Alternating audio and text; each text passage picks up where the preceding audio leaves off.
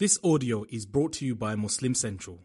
Please consider donating to help cover our running costs and future projects by visiting www.muslimcentral.com/donate. Also introduce the team. I hope members of the Shura body are here. And also if I can have a quick show of hands before we start, if there's members of the previous Shura Council who are present here. Anyone from the previous Shura?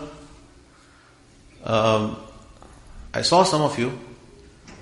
You must have had to go. But anyway, I just wanted to thank the previous Shura Council for their service. We had Brother Hassan Abdul Hai, Brother Shafi, Brother Raid, Brother Rashad, Brother Anwar, Sheikh Anwar, and I'm missing somebody here. Who else? Brother Munir, of course. Brother Munir from the school. Did I get everybody? Brother Abdul Khabir, mashallah. So, just thank them when you see them, inshallah, because this is a tireless effort, it's a tireless service to the community. May Allah reward them all. We're already pretty tired, so inshallah, may Allah accept from them and from all of us, inshallah. Jazakumullah khair.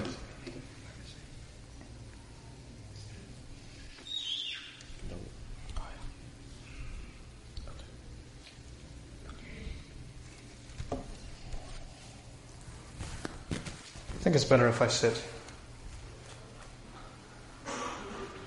Assalamu alaikum wa rahmatullahi wa barakatuh. Alhamdulillahi rabbil alameen. Wassalatu wassalamu ala ashrafil anbiya'i wal mursaleen wa ala alihi wa sahbihi. Wa man istanna bi sunnatihi ila yawmid deen. Allahumma ij'alna minhum wa min alladhina amanu wa 'amilu salihat wa tawasaw bil haqq wa tawasaw bis sabr. Amin ya rabbil alameen. Thumma amma ba'd. Fayaqulu subhanahu wa ta'ala fi kitabihi al-kareem ba'da an aqula أعوذ بالله من الشيطان الرجيم إن الله يأمركم أن تؤدوا الأمانات إلى أهلها. Allah Azza wa Jal says in Surah An-Nisa that He commands us without a doubt that we give trusts, responsibilities, amanat to those who deserve them. إن الله يأمركم أن تؤدوا الأمانات إلى أهلها. And then He says وَإِذَا حَكَمْتُمْ بَيْنَ النَّاسِ فَأَنْ تَحْكُمُوا بِالْعَدْلِ. The very next phrase is, when you make judgments between people, make sure that you make fair judgments. And these two instructions, the first one was give responsibilities and trust to people who deserve them, number one. And number two, make judgments fairly. Whenever the time comes to pass judgment, you make judgment fairly. After saying that, which is obviously any advice Allah gives is beautiful advice. And any advice Allah gives is perfect advice. But Allah sees it fit that after He gives these two pieces of advice, He adds, إِنَّ اللَّهَ نِعِمَّا يَعِذُكُمْ بِهِ. No doubt Allah, what amazing advice He just gave you. He normally doesn't say that. He just gives us advice and then gives us more advice and more advice. Here, He gave us two pieces of advice, and then He added, as if to say, this is not just any other advice. Even when it comes to Qur'an, there are certain bits of advice that have special place in the Qur'an. And this is one of those bits of advice that has a special place for the ummah. First of all, أن تؤدوا الأمانات إلى أهلها. Second of all, إذا حكمتم بين الناس أن تحكموا بالعدل. So I'd like to take just a couple of minutes and explain and remind myself of what this amazing, beautiful advice is that Allah Himself calls incredible advice. What amazing counsel He's given you and me. Any job that you and I do, and any job that you and I have been given, actually, can only really get done if we're qualified. If you're not the right person for the job is not going to get done. If you got a job as a mechanic and you don't know anything about cars, the problem is not going to get solved. If you got a job as an electrician and you don't know anything about electricity, there's going to be a problem. So every time we think about the workplace or hiring somebody or getting a job ourselves, obviously the world around us only functions when you put people that are qualified to do the job in the right place. Otherwise, nothing gets done. Nothing gets done in the world of business. Nothing gets done in school. If a teacher is not qualified, they can't teach. If a student is not qualified, they're not going to be doing well in the classroom. They have to meet certain requirements and prerequisites. Everything we do in life, Allah Azza wa Jal created this system in a way that it can only really move forward when the right people are put in the right places to do the right jobs. But unfortunately, that's not how the world functions a lot of times. As we know from recent history, some people that aren't nearly qualified get put in positions of very high responsibility. And that's life. That certainly happens. Allah is now telling us subhanahu wa ta'ala as a Muslim community that anytime we as a community come together and give a responsibility, that we have to be very conscious and careful about handing that responsibility over to someone. Especially one in which other people's lives are going to be affected. So how a community chooses their imam is a very important responsibility. How a school selects a teacher is a very important responsibility. Who's going to be teaching our teenagers in Sunday school, or who's going to be the one dealing with the girls at in 5th grade or whatever else. These are not small decisions, because these are people that have to be put in the right place. Right? That's the first thing. And each of these responsibilities, the beautiful thing with Allah is they're called amanat. Amana is something you hold, then you have to give back. And you don't own it. If this was given to me as an amana, that means I don't own it. I have to take care of it. This is not the same as something that I own. If I own it, I can treat it however I want. But if I don't own it, and I'm only being held responsible for it for a little while, then I have to treat it with care. And I can never even think for 1 second that this is my property.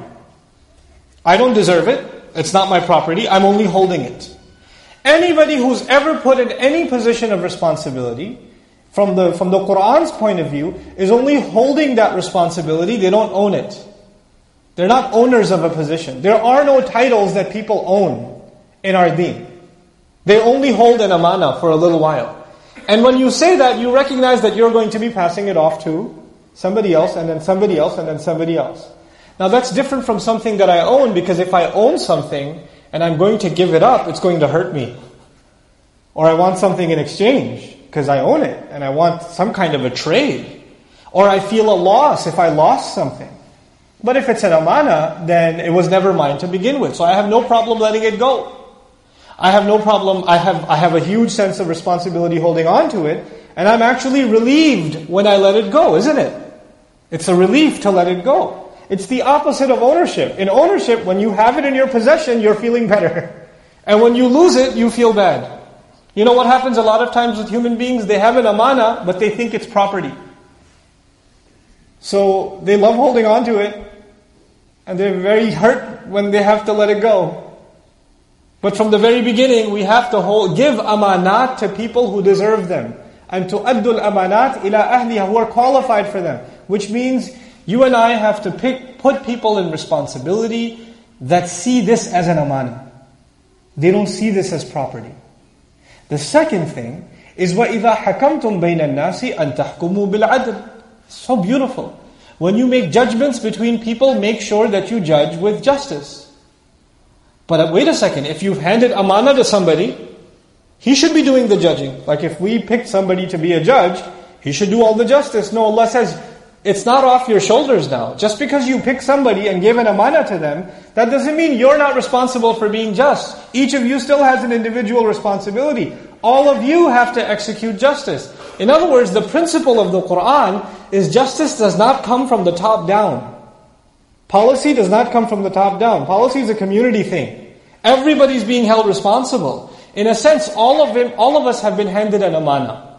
I wanted to open with that because, for better or for worse, I have been given the responsibility of the title of president of this masjid, which by far I don't deserve without any exaggeration. I'm not trying to be humble, I'm very realistic.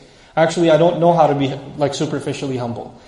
I'm not nearly qualified. There are people that have put sweat and tears into the building of this masjid, into the maintaining of this masjid, that have put countless hours away from family, away from work, away from business to make sure this place is running, and that you and I have this wonderful facility to enjoy our community life with. So many of us made the decision to move to this part of the country or this neighborhood because of the existence of this masjid. I am included among those people. I left the East Coast because I came to this masjid.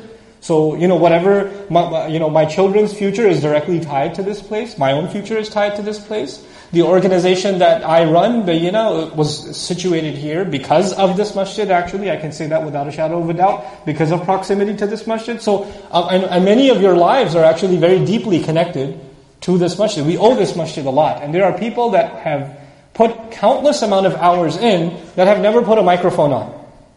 They've never given a khutbah. You don't know, you may have heard their names, but you don't know their faces. They're always behind the scenes. They're always in those boring 8-hour meetings, 4-hour meetings that you would not want to be in. You would rather be under the chair, on a chair with a dentist than be in one of those meetings. But they do that, and they do it time and time and time again, so that this place can function. And may Allah reward them, because they don't get credit from us nearly enough, but the angels, Allah has commanded to record their deeds, and Allah Azza wa Jalla knows who they are. Right? And those are people of leadership. Now, what I can offer though, is that I'm in a position of service. And I have to be realistic about what that position is. What do each of us, Allah says, قُلْ كُلٌّ يَعْمَلُ عَلَى شَاكِلَتِهِ. Everybody should put themselves to work according to what Allah gave them, basically. Right? So what do I feel Allah has given me that I can offer to the masjid? Essentially what I can offer is planning, vision.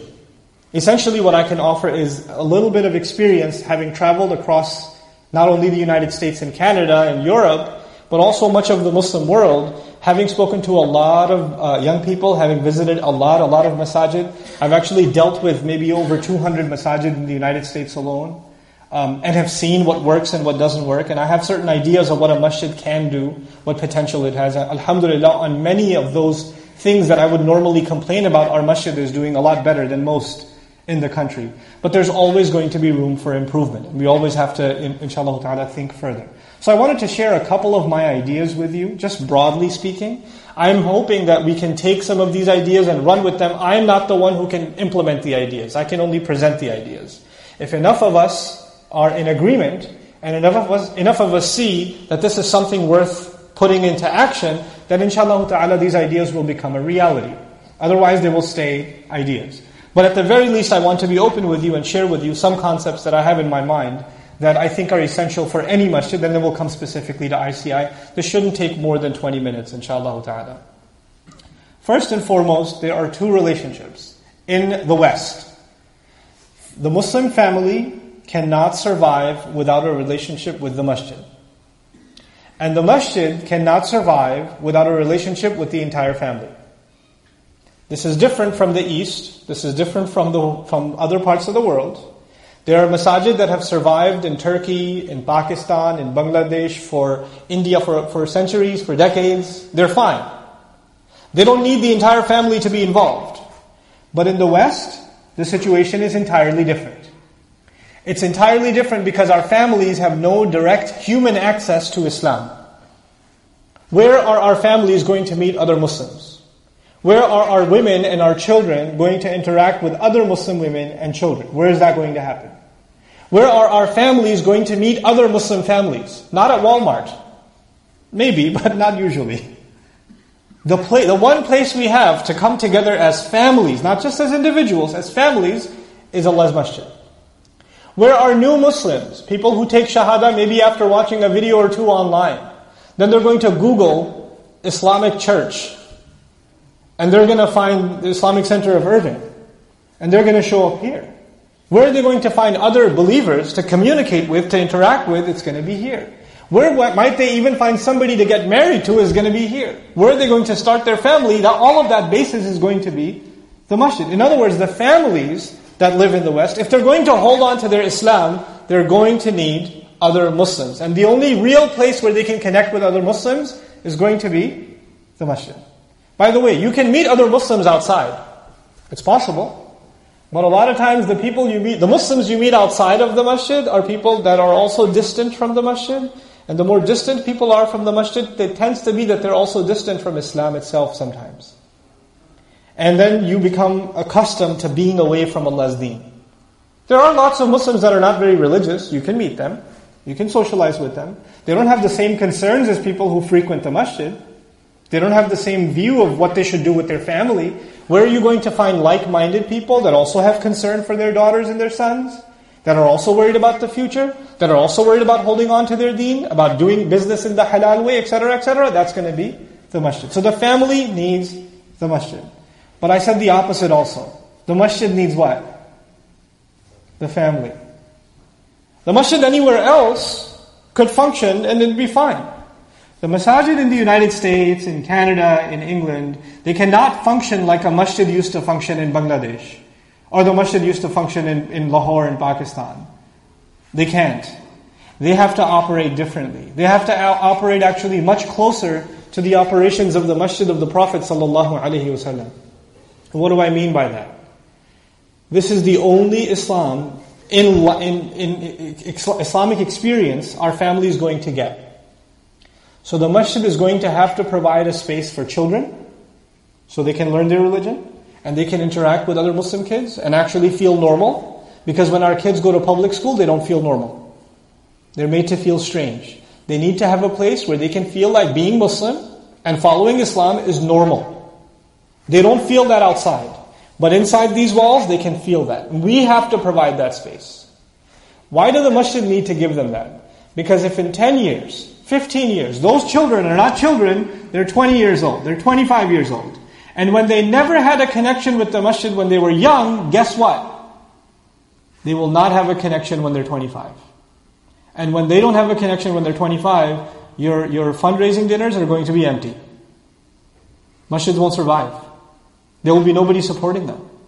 That next generation of people, because the people that are supporting the masajid now are going to retire. The next generation of people, if they're not connected to the masjid now, are not going to be connected 15, 20 years from now, and nobody will be funding these places, then they become bankrupt, and then they go on sale, like the churches across New York City. Some of the most expensive properties in New York City are churches, in Manhattan, and they're now nightclubs. They're not churches anymore. They were not able to keep their young generation. The masjid needs the young generation. We need to give these kids an experience that they say, we love the masjid. We love being here. That goes for the boys and that goes for the girls. That goes for the early age kids. That goes for the teenage kids. That goes for the college students. The ones that are in community. And we have to provide each of them different things because they all have different needs.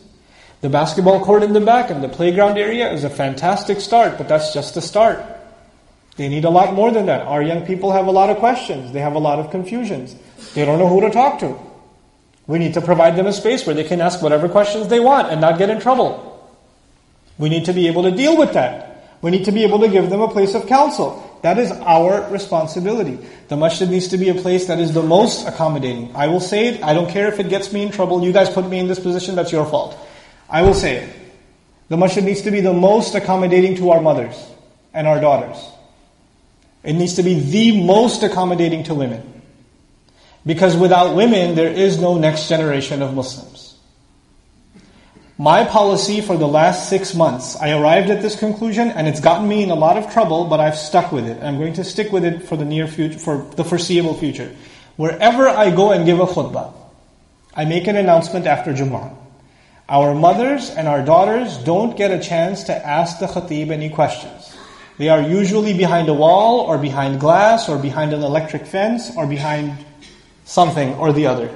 And they don't get a chance to ask any questions or learn anything. And by the way, you try staring at a wall and paying attention. Try it for 20, see how that works out for you. You know?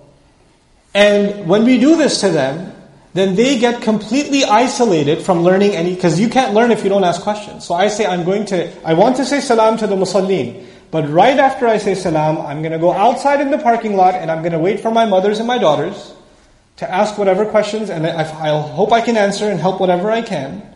And inshallah, then I'll give my brothers a chance. Because they never get a chance. I did this in England, I did this in Sri Lanka, I did this in Malaysia, I did this in just recent Wataga the other day, in Jumu'ah. And guess what happened in all of these places? Old women that have been coming to the masjid for 30, 40 years would come to me crying and saying, this is the first time I felt respected inside the masjid. Those were and I've not heard that once. I've heard that several times now. This is the first time I felt respected inside a masjid. Our mothers have not been given their due. These are the same women that could ask Umar bin al-Khattab radiyallahu ta'ala anhu whatever question they wanted in the middle of the khutbah. In the middle of the khutbah. These are the same women that used to ask Rasulullah sallallahu alaihi wasallam in Masjid al-Nabawi directly. But now they don't have access anymore. We're going to create a culture where our mothers and our daughters are honored, they're respected, and their questions are treated and given consideration. There are special accommodations made for them. Their concerns are heard. So one of the things we're going to have to do, we have multiple populations in this community. We have a huge population of children. We have a big population of, of course, men, working professionals. We have a pretty big population of different ethnicities. We have a sizable Somali community. We have a sizable Bengali community. We have a sizable Indian Pakistani community, etc., etc. And a lot of the elders in our community, they don't speak good English. That's not their fault. There should be special programs for the Somali community to address their concerns. They have unique concerns. So they can get their questions and concerns answered. There should be unique, sessions held for the elders of each of the ethnic communities that are here, because the elders cannot be expected to learn a new language. There should be special programs held for new Muslims, regular programs for the support. Alhamdulillah, our Da'wah department is doing a fantastic job supporting the new Muslim community. Similarly, there should be special regular programs held, not to give halaqat to our mothers and our daughters, but actually to listen from them. What's on their mind, what's their concern, what would they like to see changed. They're the ones that are raising our kids, guys. We don't take care of them, it's basically we're saying goodbye to our children. These are just some things that have to be prioritized in the mind of a community if they're thinking long term.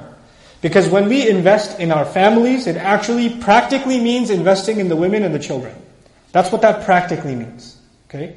When you do these, you have taken care of the next 20 years. Alhamdulillah, but as a default, masajid tend to make accommodation for the men anyway. The biggest musalla space is ours, alhamdulillah. I don't know if they changed the carpet upstairs, but we have really nice carpet down here. Right? We're taken care of. Now it's time to take care of all the other elements of the community that don't have a voice. And we need to give them a voice. And this is priority. And wallahi al-azim, when you do that, in my conviction, when you do that, when you give priority, and that's not something I can do as a person, by the way. We all have to make accommodation now. When we learn to do that, what happens? That an entire family is invested in this masjid. Then when the father is getting lazy to come to salah, the son, the daughter, the wife says, let's go. Then they bring. This place, alhamdulillah, there are a lot of people here. But this is nothing compared to the community that lives here. We should not be happy with the numbers that are sitting here. There are lots and lots and lots of people that feel disconnected from this place. And we have to reconnect them to this place. And it's a top priority that we have to fulfill. Now there are other responsibilities that a masjid has. Education and all of this. And I'll talk about that for 5 minutes inshallah and I'm done. And then I'd love to maybe hear from you and introduce you to some of our wonderful new shura that I myself have recently been introduced to. What I want to share with you now is basically a philosophy of education. How do we educate the Muslim community? This applies to the adults, it applies to children, it applies to everybody. I want you to imagine a funnel. A funnel is this device where it's big and wide on the top and it's like a little pipe at the bottom. Right? So you can take the most on top and less and less and less by the time you get to the bottom. That's basically what a community is. At the top, we have to create programs, messages, activities that are not educational, that are social. They're just fun. That's all they are. And they are meant to be fun. Even if people learn nothing, it's okay. If people just ate hot dogs there and had a barbecue and played something that's fine. Cater to each community. All you need to do is create a place where people can enjoy themselves. They just came together and there was no long lecture, there was no speaker, there was no nothing. It was just awesome. And it just happened to be here. Or it just happened to be organized by the masjid.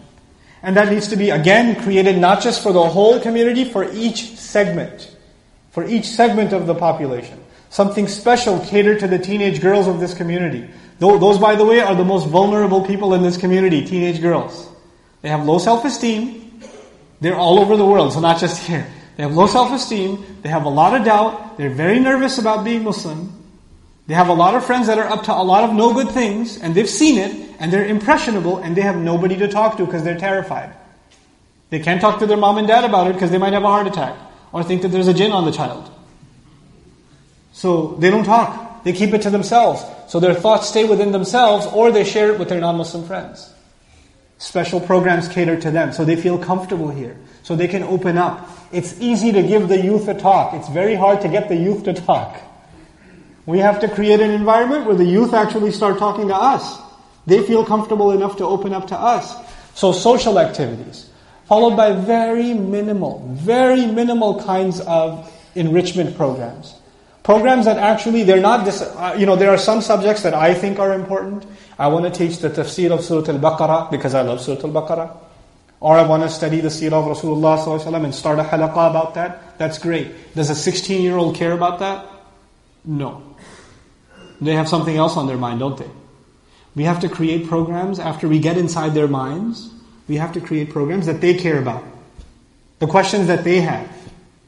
That would bring young people's attention and other community also, their attention to this community and say, okay, these people are actually answering the questions that I've had. They're taking into consideration the concerns that I've had. That's why listening to the community is so important that I mentioned before. You can't educate people until you learn from them first. You have to learn what their needs are, what their problems are, then you provide an education. Okay? Once we do that, then we can actually get a better understanding of which area of education do we need more focus on. What do we need to make a bigger priority out of? This educating is not, I know, I read the books, now let me teach you. No.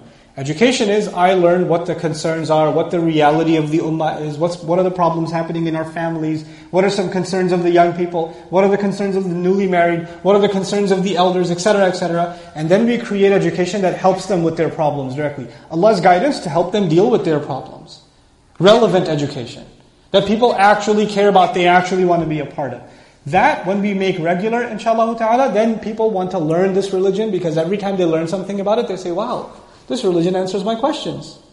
Not just in theory, but practically, it just helped me solve this problem. It helped me deal with this issue.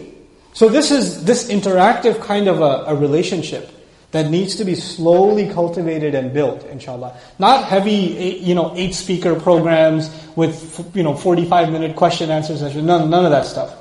Easygoing, very relaxed environment. Maybe even some kind of social media platforms where people can post and have discussions, etc. Social events. These are the kinds of things that will bring new life into the community, inshallah. And actually even attract other people that have been away from the masjid to start participating slowly in the masjid. Beyond that are the serious learning, the halaqat of tafsir, of fiqh, of aqidah, of seerah, Islamic studies, etc. That's all fine. That's education. But education is for people that are already serious. How do we get the people who are not serious at all right now? Instead of just yelling at them, how do we get them to become interested? And one day they'll be the ones not only attending these, the ones that are teaching these, inshallah ta'ala. That's what we'd like to get to, bi'idhnillah. So these are just a few thoughts that I had about our community. One last thing that came in my mind, I'll just share it with you. Something for each of you to think about. We want this place to be a community. And what we don't want it to be is a cult. And let me tell you the difference between them. Cult is a bad word, by the way. Cult is this close-minded group of people that don't like outsiders. They only like themselves and that kind of thing, right? How do we make sure we're going to be a community and not turn into a cult? Well, here's how. A cult does not tolerate open difference of opinion. There's no room for disagreement. If you disagree, you're out. You're one of the deviant. You're one of the lost. But in a community, there's an exchange of ideas. In a cult, there's a lot of anger when someone disagrees with you. In a community, emotions are put on the side and we can have a normal conversation. Nobody has to raise their voice. It's okay if we disagree with each other. I can share with you why I believe what I believe. You can share with me what you believe, why you believe. And we're still brothers at the end of the day. Even if we disagree. Nobody hates anybody. Nobody points fingers at anybody. In a cult, everybody has to look the same, dress the same, talk the same, behave the same. In a community, you have a lot of diversity. You have people that are Hanafi in our masjid, you have Shawafi in our masjid, you have Hanabila in our masjid, you have people of different schools of thought, you have people of different background, you have people of different culture and different dress, and that's okay. All of it's okay. There's no, these people aren't Muslim enough, or they're not Islamic enough. There's no such labeling. In a community, diversity is fine. Somebody just started and somebody's been learning for a long time, they're at different levels. That's the nature of a community. In a community, when somebody makes a mistake, you don't pick on them. You don't everybody get together and talk about them and humiliate them. In a community, when somebody makes a mistake, you pick them up and you help them. And you cover their faults. In a cult, when somebody makes a mistake, you humiliate them to the point where they want nothing to do with you anymore. That's cultish behavior. We want to be a community. We're going to make mistakes. We're all going to have mistakes. We're all going to be learning from each other. We're all going to be growing with each other, inshallah ta'ala. So let's create an environment of afshu salam, what the Rasul of Allah ﷺ described. Spread salam. Spread salam doesn't just mean say assalamu alaikum wa rahmatullahi wa barakatuh. Actually means spread peace. Spread peace. When you say salam means I'm not going to fight you, you're not going to fight me. I'm okay with you, you're okay with me. There's nothing in my heart against you, you have nothing in your heart against me. That's when you say assalamu alaikum wa rahmatullahi wa barakatuh. Rasul ﷺ says, spread salam. So let's become people who spread salam. Let's do that. And when we can do that, inshallah ta'ala, I have no doubt in my mind. What I saw in this community that made me move here is still there, and it's even more now. The reason I went to 75 different communities across the United States before I chose to move here. I didn't come here because my job was here. I didn't come here because Dallas has the best weather in the United States, or the tallest trees, or the greatest climate. Seriously. Dallas. I moved here, my friend said, of all the places in the world, why here? What do they have, an airport? Oh, we have a pretty good airport, but still... Why in the world would you move here? My one answer was ICI. This place. It's unique. It's something very special. I want to share with you why it's special. I promise I'm done. Why I think this place is special. I came here first in 2007. And nobody knew who I was. I wasn't on YouTube at the time. Or not that much. And I had come here to give khutbah. And I was here an hour and a half early. Okay, so... an hour and a half before Salah, nobody was in the musalla, I was here. And one brother was vacuuming the place. And he saw me and he says, "You're not from here." And I said, "No." And he takes me into the office and gives me a glass of water. He checks on me, "How are you doing? Is everything okay? Where are you staying? How long are you here?" I didn't tell him I'm the khatib or anything. I'm getting VIP treatment for no reason. And after the VIP trip, he said, "If you don't mind, I'll finish vacuuming the place." And he goes and he keeps vacuuming. And then, when it's all done, and then I was the one giving the khutbah, and he goes, "Oh, you're giving the khutbah." When I was going up. I was like, "Yeah." And so I gave the khutbah and we're done. And they said, the Amir of the Masjid would like to make a few announcements. And guess what? Brother Igal is the Amir who was vacuuming the place. So, I have never seen that in my life. I have never seen Sayyidul Qawmi Khadimuhum in life. The leader of a people is their servant. And I said, this place is special. There's something here I have never seen. Anywhere else you go, and I've been to hundreds of masajid. When you meet the president of a masjid, you know what they do? "Assalamu alaikum, I'm the president." That's how the conversation begins.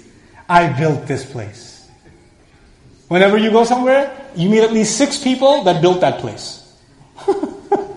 So I built this place. Yes, I started it. I built it. Here, subhanAllah, people just want to serve a community. Honestly, they just want to serve a community. And that sentiment permeates throughout the entire community. We've grown a lot since then. There's been tremendous change here, tremendous growth here, but that spirit is still there. And that's something that's just, it really is unique. It's not the same even in the rest of... I went to all the other masajid in DFW, Houston, Austin. I went everywhere else too in Texas. This was it. I came here. So may Allah Azza wa Jal continue to bless this community. May Allah Azza wa Jal give us all the capability of fulfilling the amanat to the best of our ability. I'll be very honest with you just to set the right expectations. I'm kind of tied up in a lot of things. So I travel quite a bit because of my other engagements, because of my work with Bayina. For example, I'm flying to South Africa tomorrow, inshallah, for a week. I'll be making dua for the masjid and all of you, inshallah, when I travel. But really my goal here is not to be here for lots and lots of hours. I think we have some very capable people in the shura body, actually especially, but also of course the council that is closer, the smaller group that are here at your service, and I think they are far more experienced in matters of the masjid than I am. I'm just here to try to provide an overall kind of a direction and maybe help engage the community a little bit better. That's really what my role is, inshallah, and I hope to do justice by that role. Our Shura Council is made up of Sister Sabahat, who's upstairs. There's a lot, if you're there, make yourself known so sisters can pick on you. Brother Tufail, are you here? If you can stand up when I call your names. Brother Asim, Brother Nawaz, Brother Shabir. No, stay up, stay standing up. Don't sit down, people. Brother Shabir and Brother Dawood, Brothers Dawood. These are our Shura Council, so make special dua for them. And the Shura body members of our community, if you can please stand up also so you're recognized. These are people that are just like yourselves. I mean, there should be a lot more of you. Yes, please stand up. These are our community members that are just like you. They're residents here. Their families are here. None of these people are paid to do what they're doing. They're putting this extra time in. Your job as a community member is not just to go to them and say, I have a complaint, which you should do also. But your job is also to say, hey, I want to help. Let me know if you need any help. So the rest of us are now you know who to contact if you want to participate and help more. Because until we create a culture of cooperation, we're not going to move forward. The masjid belongs to Allah. This is just an amana that all of us are holding. May Allah Azza wa Jal help us fulfill this amana. Barakallahu li wa lakum. Assalamu alaikum wa rahmatullahi wa barakatuh. Please have a seat. Yeah. I love what you say. Except just one thing.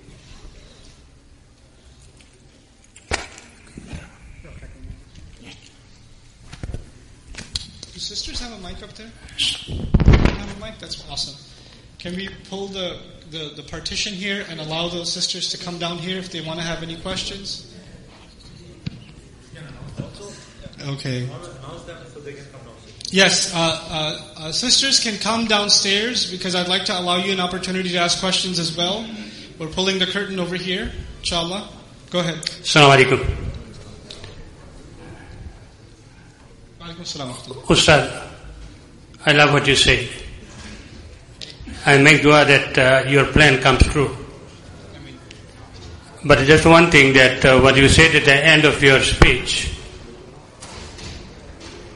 that you don't have much time. But we need to see you more often here. Okay. Thank you very much. You're quite welcome.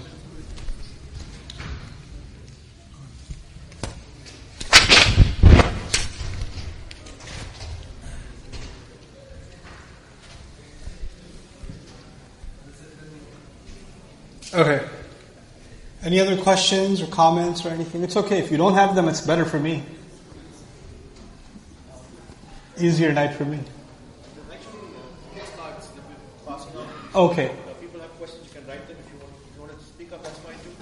Yeah, sisters can come downstairs if you like. So you can ask questions. I know it's a long walk. Okay, questions. Okay. No, I have.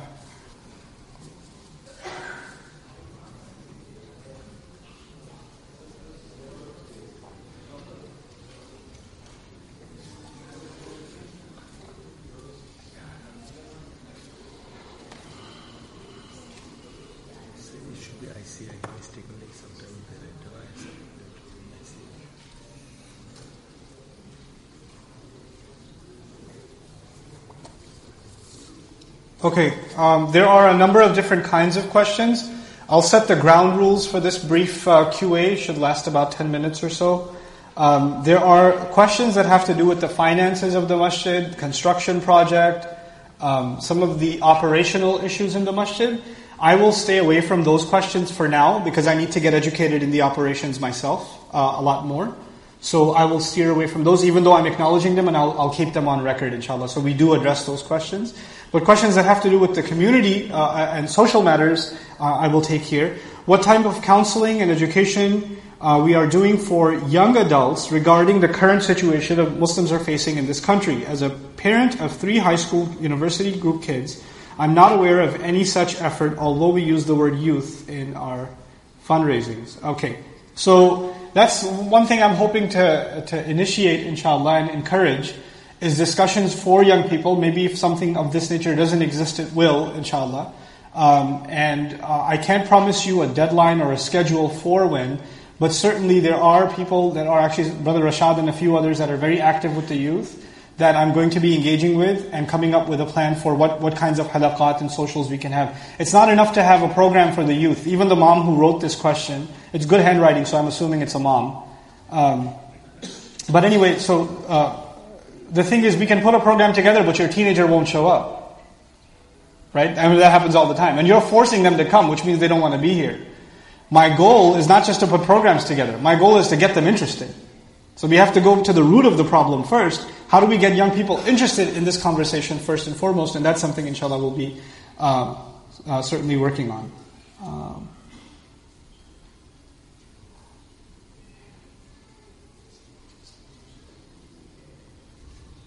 Yeah, pretty much everything else is operational in nature, so we're going to have to wait till we are able to answer those questions. But any other quick concerns or questions, Sister Sai? Yes. Sure. First of all, if we can arrange any kind of program for the people who came like they don't know English. To learn English, or? Yeah, for example, like my wife, she came and she knows English. Is it on? Okay. I have a few opinions. Filter the operation. First of all, if we can arrange any kind of class for the people who come new here. Another issue I have is, actually last night I heard this issue. One of brother, he recently moved from one of the war-torn countries. So this gentleman is here, he has no job, and one of the churches behind him, like the church is, trying to provide opportunity or something. Either they do it or they don't do it, but they are using that opportunity. But I told that brother that, no, come here. We have brothers here, they will help you, especially like we have some brothers there. They did in the past, they did IT training, free, just for the sake of Allah. And I told them that there will be brothers, they will do training and help you with jobs. So, inshallah, if we have any kind of program like that, would be really helpful. Okay. Jazakallah khair. Yeah, go on. So, one of my intentions, inshallah, jazakallah khairan for that, and I'm taking note of the class for people that don't speak English, inshallah, and we'll see what we can do. And if not, there may be community services like that being offered in the local library or other places, so we might be able to connect with those. As far as the refugee support is concerned, that again is something that we should seriously look into. So I've taken note of both of those concerns for you. What I wanted to share with you is a plan that I have that I haven't put a schedule on because at the end of the year, usually I travel extra. So by mid-January, my travel should cut down a lot. And after that, my hope is that I'm here for a weekly halaqah. I used to do a weekly halaqah that was tafsir, but I want to change that, inshallah. So whatever communication network we have, via it, I'd like to announce, okay, this week I'm going to meet with our moms, or this week I'm going to meet with the teenagers, or this week I'm going to meet with the elders, etc., etc. And I'd like to actually pick a population every week and hear from them and have a chat with them and get a pulse for the community. So what I mentioned in theory, I'd like to actually use a weekly opportunity to gather that information. I can't promise you that I will address every concern, but the first step is at least you know what the problems are, what is on people's minds. So I'm taking note as you're saying it, inshallah, to take that into account. And that's, I'll also request, our Imam, inshallah, I think he already has a halaqah, but I think all of the halaqat that are here should have a question-answer component, open to both men and women. And I'm asking for this now. You guys have put me in this position so I can make certain demands. So I'm making this demand now. Any halaqah that is taught here, this should be ready. This should be put up, and the ladies should be accommodated. Shouldn't have to ask. This should be done from now on, because when we're educating our men and our women, and from up there they can stare at a glass. I hear kids bang into the glass all the time. It's a lot of fun, but they can't ask questions from up there, and they need to have access. To our Imam, to the other scholars that come and give halaqah here. If Sheikh Abdul Nasir is giving his seerah class, Imam Zia is doing his tafsir class, Sheikh Hassan's teaching a class, anybody's doing a halaqah, this should be already arranged, inshallah ta'ala. So that access is a standard now, bi'idhnillah. Sister's side, we'd like to see more encouragement of... This is from sister's side. Sure. Okay, YM, yeah, I'll look into YM and what they can do more here, inshallah. I got the question about YM sisters trying to be active here, inshallah, we'll look into that. Can we have gym time for girls only? Yes. We have a timeshare. What time is it? Saturday, 2 p.m. to 6 p.m. every Saturday. That's it? That's it? Okay, so clearly not the right time. Let's when I have the session with the ladies, then you're going to suggest the time have a discussion among yourselves, give me recommended times that you think are actually workable for the sisters, and then we'll make that, because they're saying that they have Saturdays from 2 to 6 exclusive for the sisters, but most sisters don't take advantage of it. So, which means one of two things. Either most of them don't know, or that's not a good time for them. So, yeah. Oh, it's good. Thank you for sharing that. It's not private enough and the men come in a lot. So we're going to have to fix that, inshallah. Alright, I'll make note of that too. And once a week isn't enough. Nobody gets healthy that way. We'll see what we can do about that, inshallah.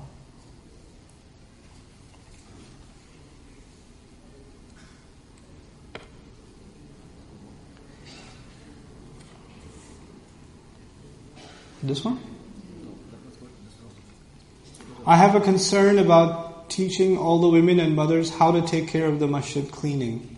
I think all of us should be concerned about masjid cleaning. But yeah, that won't happen until there's open education. Like, a lot of times the women's section of a masjid is a world by itself that God knows what happens there.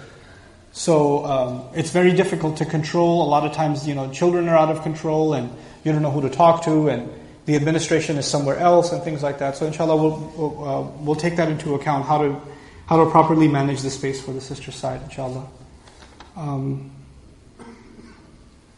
That's personally for me, I'll take that later. Okay. What is your plan to bring more people coming to the masjid? I just shared it. I spent 20 minutes. Hey, and how are you going to solve the drug problems among the youth? I can't solve the drug problems among the youth. What I can do is hopefully create a channel of communication with our youth.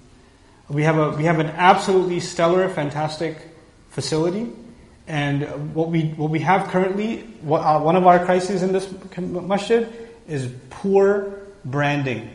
We do not have good branding and advertising. Our website, may Allah reward the volunteers who put it together, is from 1875. We need updates, and we need to get high tech, and we need to get up to date with where the youth are and where they're commuting. And we don't have a social media presence nearly as we should. So that's something that we're going to have to make a priority of if we're going to reach our young. Can I make gym hours longer? Yes, inshallah. I think I can. We'll discuss it, inshallah. We will make gym hours longer for the ladies.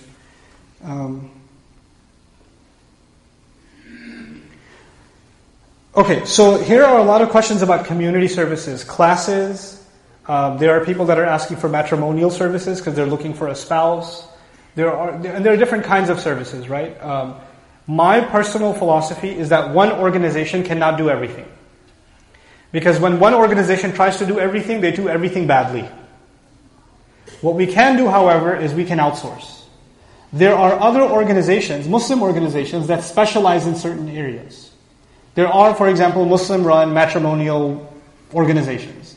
There are Muslim-run funeral services, for instance. Or there are Muslim-run youth groups that are doing a very good job, like Mina and YM and others, right?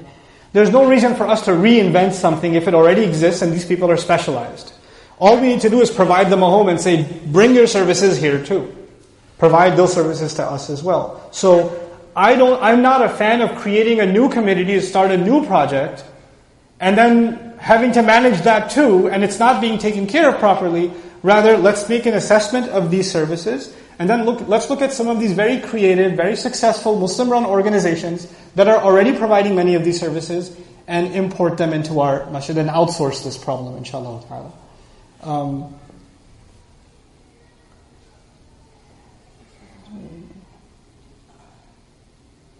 Similar to senior care also is one of those issues too. I think that should be outsourced.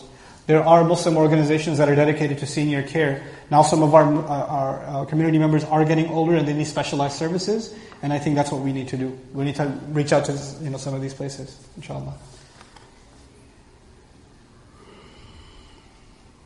How does this high-level vision map to a timeline of milestones to achieve this vision? That's a very good question. At least within within the next 6 months at least, my only goal is to get an understanding of what the concerns are.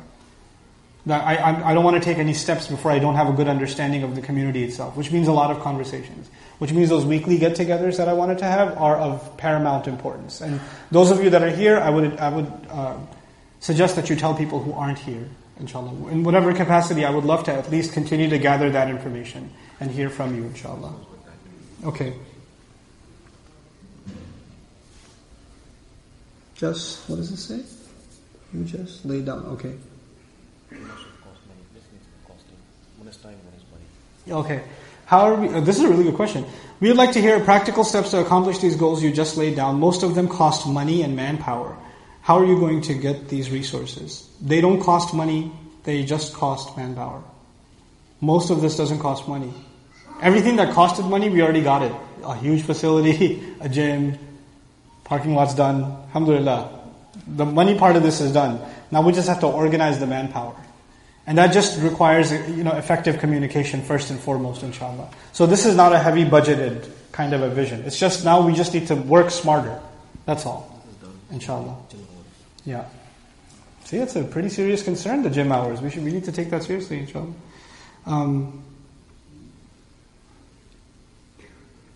Okay, we're going to leave that one. Personal.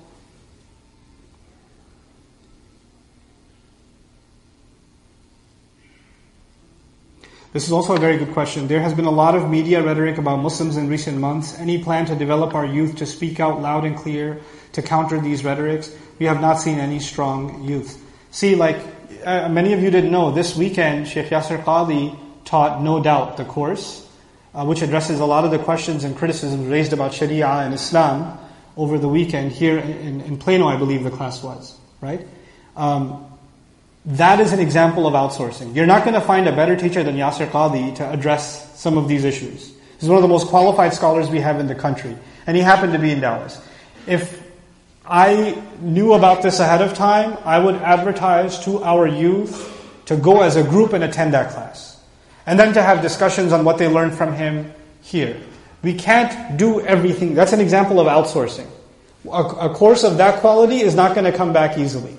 Right? And when it does come back, we as a community have to take initiative and take advantage and actually, and those who can sponsor, we sponsor them or whatever. We do whatever we can to get our young people to attend and learn some of these things, inshallah. So that's what I want to do is, again, outsource. This thing about training our youth, this is a specialization. And one of the things I hope to do in the next months, one of the things that even if I don't hear from you, it's already in my head, is we need youth activities in this masjid. And we need them from a qualified youth coordinator. That doesn't mean we hire somebody full-time. That just means we have a consulting relationship with somebody who can come in every once in a while, run a successful youth program, give our youth space, come back again, give them space, come back again, in a way that's manageable for us financially, and it's also very beneficial for our youth, inshallah.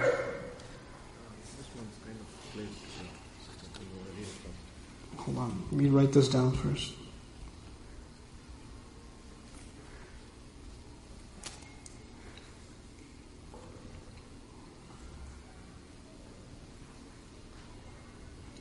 At the time of, so this is a question, you mentioned about sisters being on the front end, but at the time of Umar radiallahu anhu and later women were separated with separation. The separation is a very important aspect as this brings fitna. Dalil from Quran and story of the Prophet Yusuf. Okay, so there was no separation, you're clearly mistaken about that actually. So there was no barrier between the men and the women in the Prophet's masjid to the point where there are several hadith on this subject.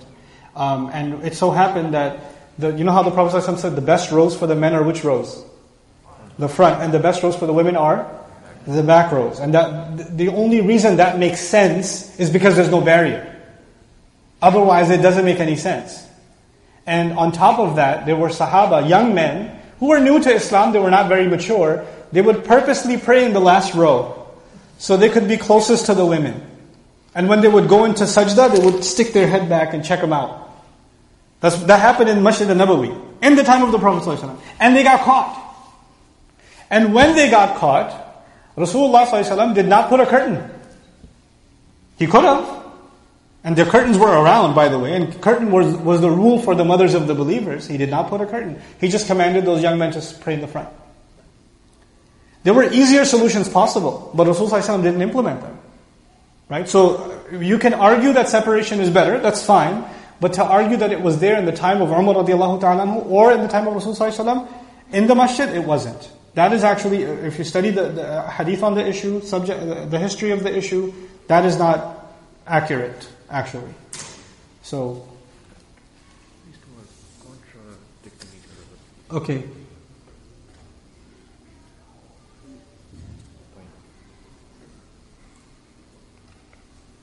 Yeah, I know. Can the halaqat only be 15 minutes and can you start the tafsir class again? Okay. So tafsir for 15 minutes, I'm guessing. But anyway, so here's my take on that. I think there are going to be different kinds of programs at the masjid. Some programs are going to be 1 hour, 45 minute long, etc. But my philosophy for a good practice in the masjid is at least Isha and Fajr. There should be a 1 to 2 minute reminder after the salah. Nothing long, 1 to 2 minutes. Something that everybody can benefit from. A single ayah of Quran every night, a single hadith of the Prophet ﷺ every morning, or something like that. And keep it simple. Imam Zia already does the hadith in the morning. So that's already a part of the tradition of the masjid. Another nice tradition would be just to add a small reminder every single night, inshallah. And something that, everybody can benefit from. You don't have to attend a whole long halaqah. The thing is, we just need reminder constantly.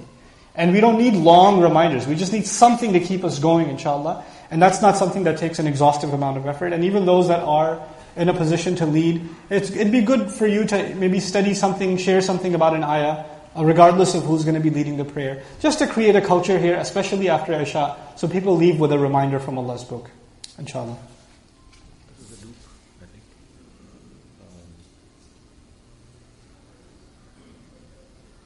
When you come up here. Yeah, so you want me to do the tafsir halaqat again. I don't know when I'm going to be able to do the tafsir halaqat again right now at ICI. I have continued them, but they're much longer and much more painful at the Ulis, at the Bayina campus in Ulis. They're every Sunday from 4 to 6. Because I needed to cover more of the material, which is why I didn't choose to do it at ICI. At ICI, I used to do it after Isha, 30, 45 minutes at the most. But now I need to cover a lot more material, and that's just torture over here. I would not make you listen to something for 2.5 hours or 2 hours. So that's a special. If you'd like to continue tafsir with me, it's on Sundays when I'm in town, and that's posted on our website also. It's from 4 to 6 typically on Sundays. But I don't know when I'll be able to continue tafsir again. First, I want to get a pulse of the community here once a week. I don't know which day of the week it's going to be. When I come back, I'll decide that. After that, inshallah, once I have a bit of a feel, then maybe I'll start a 10-15 minute halaqah too. But we'll get to that when we get there, inshallah. I can't promise that ahead of time.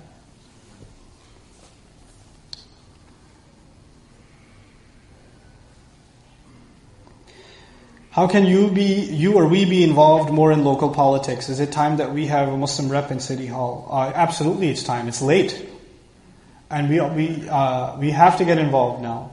And I would say the place to start is our school districts. We have to show our faces now at every school board meeting in the public school system. We have to show up at town hall so that the next time they talk about a Muslim, they have to look at him in the face first. This is no choice now. We have to now rally, and whether we can change things on a national scale or not doesn't even matter. What matters is we are significantly involved locally. And if you need to get educated on how to do that, let's put programs together on how to get locally involved, inshallah. Let me make a note of that.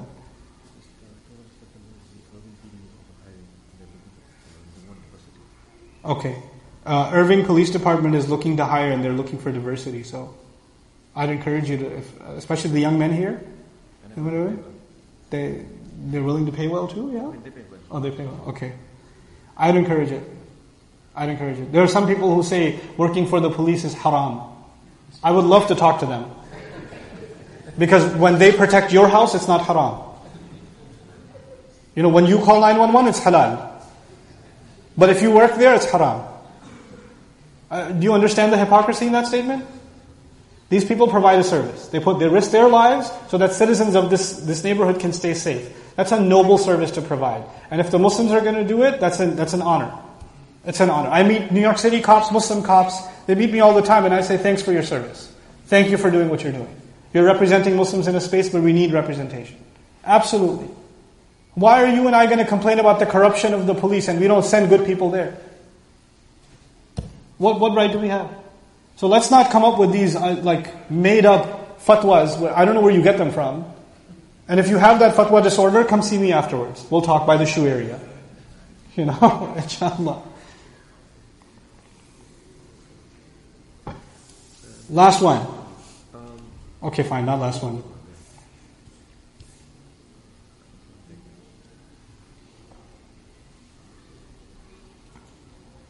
Please give this masjid an opportunity to have regular Gasht Jawla per week.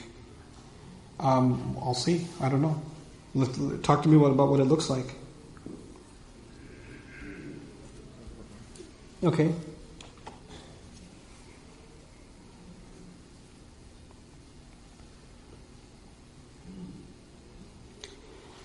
Can the same community concept be promoted to other masajid by reaching the shura of other masajid? Let's just get this going here first, guys. Take it easy.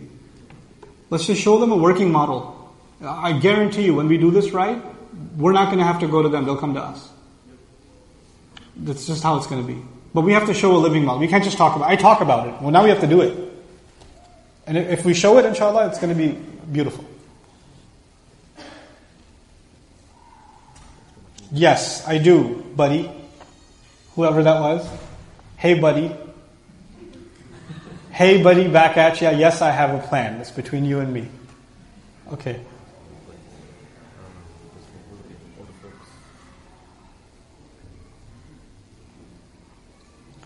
Again, senior communities engagement. Yeah.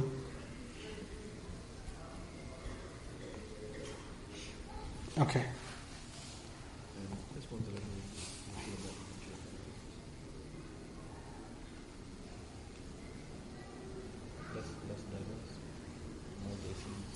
Less educational activities at your advice, guys.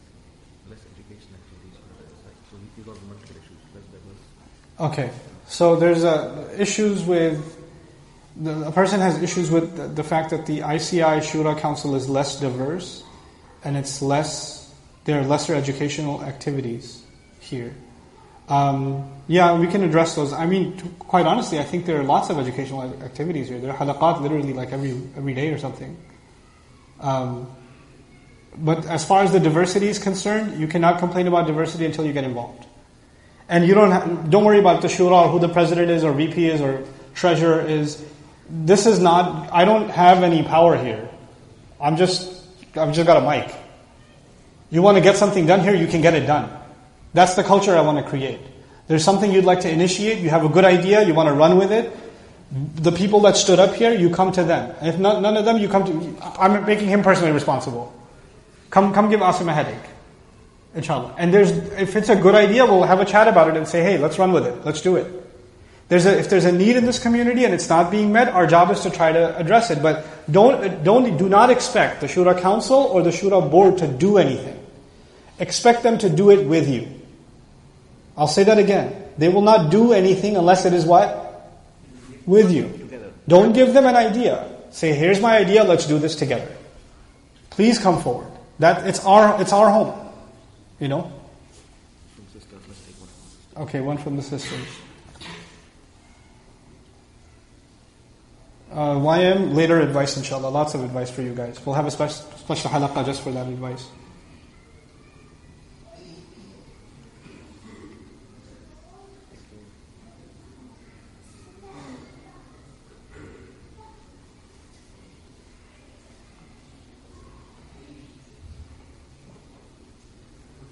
I don't understand this one, but I'll get to it. This is fundraising related. Sisters are asking for a clean water fountain. And that's from the brothers. That question was from the brothers.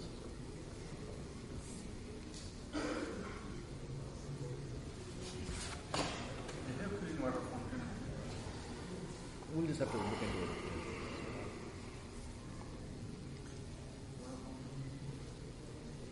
This is an important one. Please, sisters, listen carefully. Somebody moved here 6 months ago and their wife stopped coming to the masjid because she felt judged by other sisters upstairs. And that doesn't just happen with words, it also happens with facial gestures, eye contact, frowning, or whatever you do. We need to destroy that kind of a culture. We need to eliminate that kind of a culture. If somebody shows up there, ladies, and she's not wearing a hijab, it is not your job to put it on her head. It's not your job. Allah did not make you the qadiyah of this community to educate somebody else on how to cover. He did not. You don't know who she is, you don't even know if she's Muslim, you don't know where she's at. Allah did not reveal the hijab until 16 years of Qur'an. So you shouldn't expect it in 2 minutes. Chill out. If somebody's there, they don't know how to pray properly, you are not the alima of this community. That is your job to correct their prayer. Be patient with people, don't pass judgment on people, be easy on people. What they need right now is a connection with another person, not a class on how to pray properly. You haven't even said salam properly to somebody. And there's plenty of stories of women that have stopped coming to the masjid because of this kind of behavior. And not just women, men too.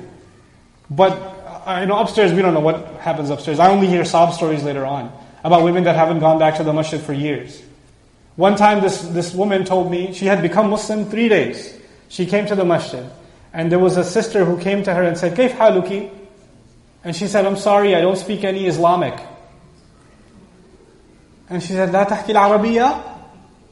You don't speak Arabic? You Muslim don't speak Arabic? And then this woman thought, you cannot be Muslim unless you speak Arabic. So she left Islam for a couple of years. Because of that one conversation. You understand how silly that is? So if you don't have something good to say, just keep praying. Just do dhikr. Just avoid eye contact and do dhikr. Don't have those people testify against you on Judgment Day. Yeah, but this is her husband writing in pain. So I don't know how to... Yeah. You can finish this. Okay. Complete it.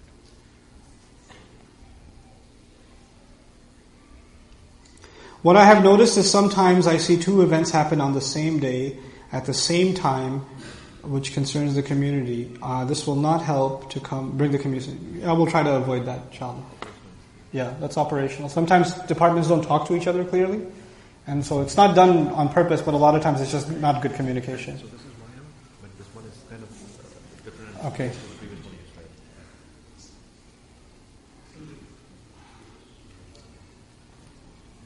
We'd like the masjid space to be more available, etc., for other groups who already know how to do things. Process or request use of space. Yeah, there should be a process in place. Masjid use facility. Is there anybody particularly in charge? The front office is in charge.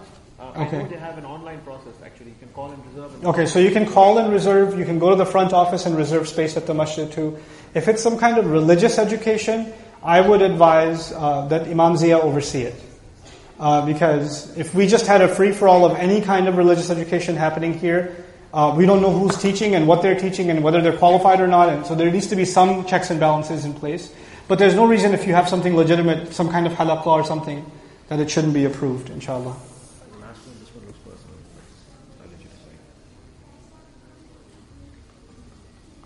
Yeah, this is a question about outreach. There's so much propaganda against Islam. What can we do? Alhamdulillah, our outreach department is pretty active here. And my hopes are that we leverage some of the other good work that's being done outside of ICI on outreach stuff and addressing misconceptions about the religion, and that we create programs not only here, but we give people resources. So there's 2 kinds of things, right? We can put a program together and expect people to come here and listen to something. Another is there's a video, there's a resource, and we can just pass it out to people and say, hey, if somebody asks you, show them this, right? So that's both of those things I'd like to do. One, programs, and the other, just equip people with the right resources on certain issues. Because alhamdulillah, a lot of this is now online. This is personal. Last one. This is the most important one. When is dinner? We are hungry. We will eat with you. I have the answer. You do? You have the answer? Okay. Here. Well, dinner is now, and it's ready and it's waiting for you in the multipurpose hall. After Isha. Oh, it's after Isha? Sorry, not before you prayed Isha. Okay, sorry. Yeah, after Isha, I take that back. Man. سبحانك اللهم وبحمدك نشهد أن لا إله إلا أنت نستغفرك ونتوب إليك جزاكم الله خيرا السلام عليكم ورحمة الله وبركاته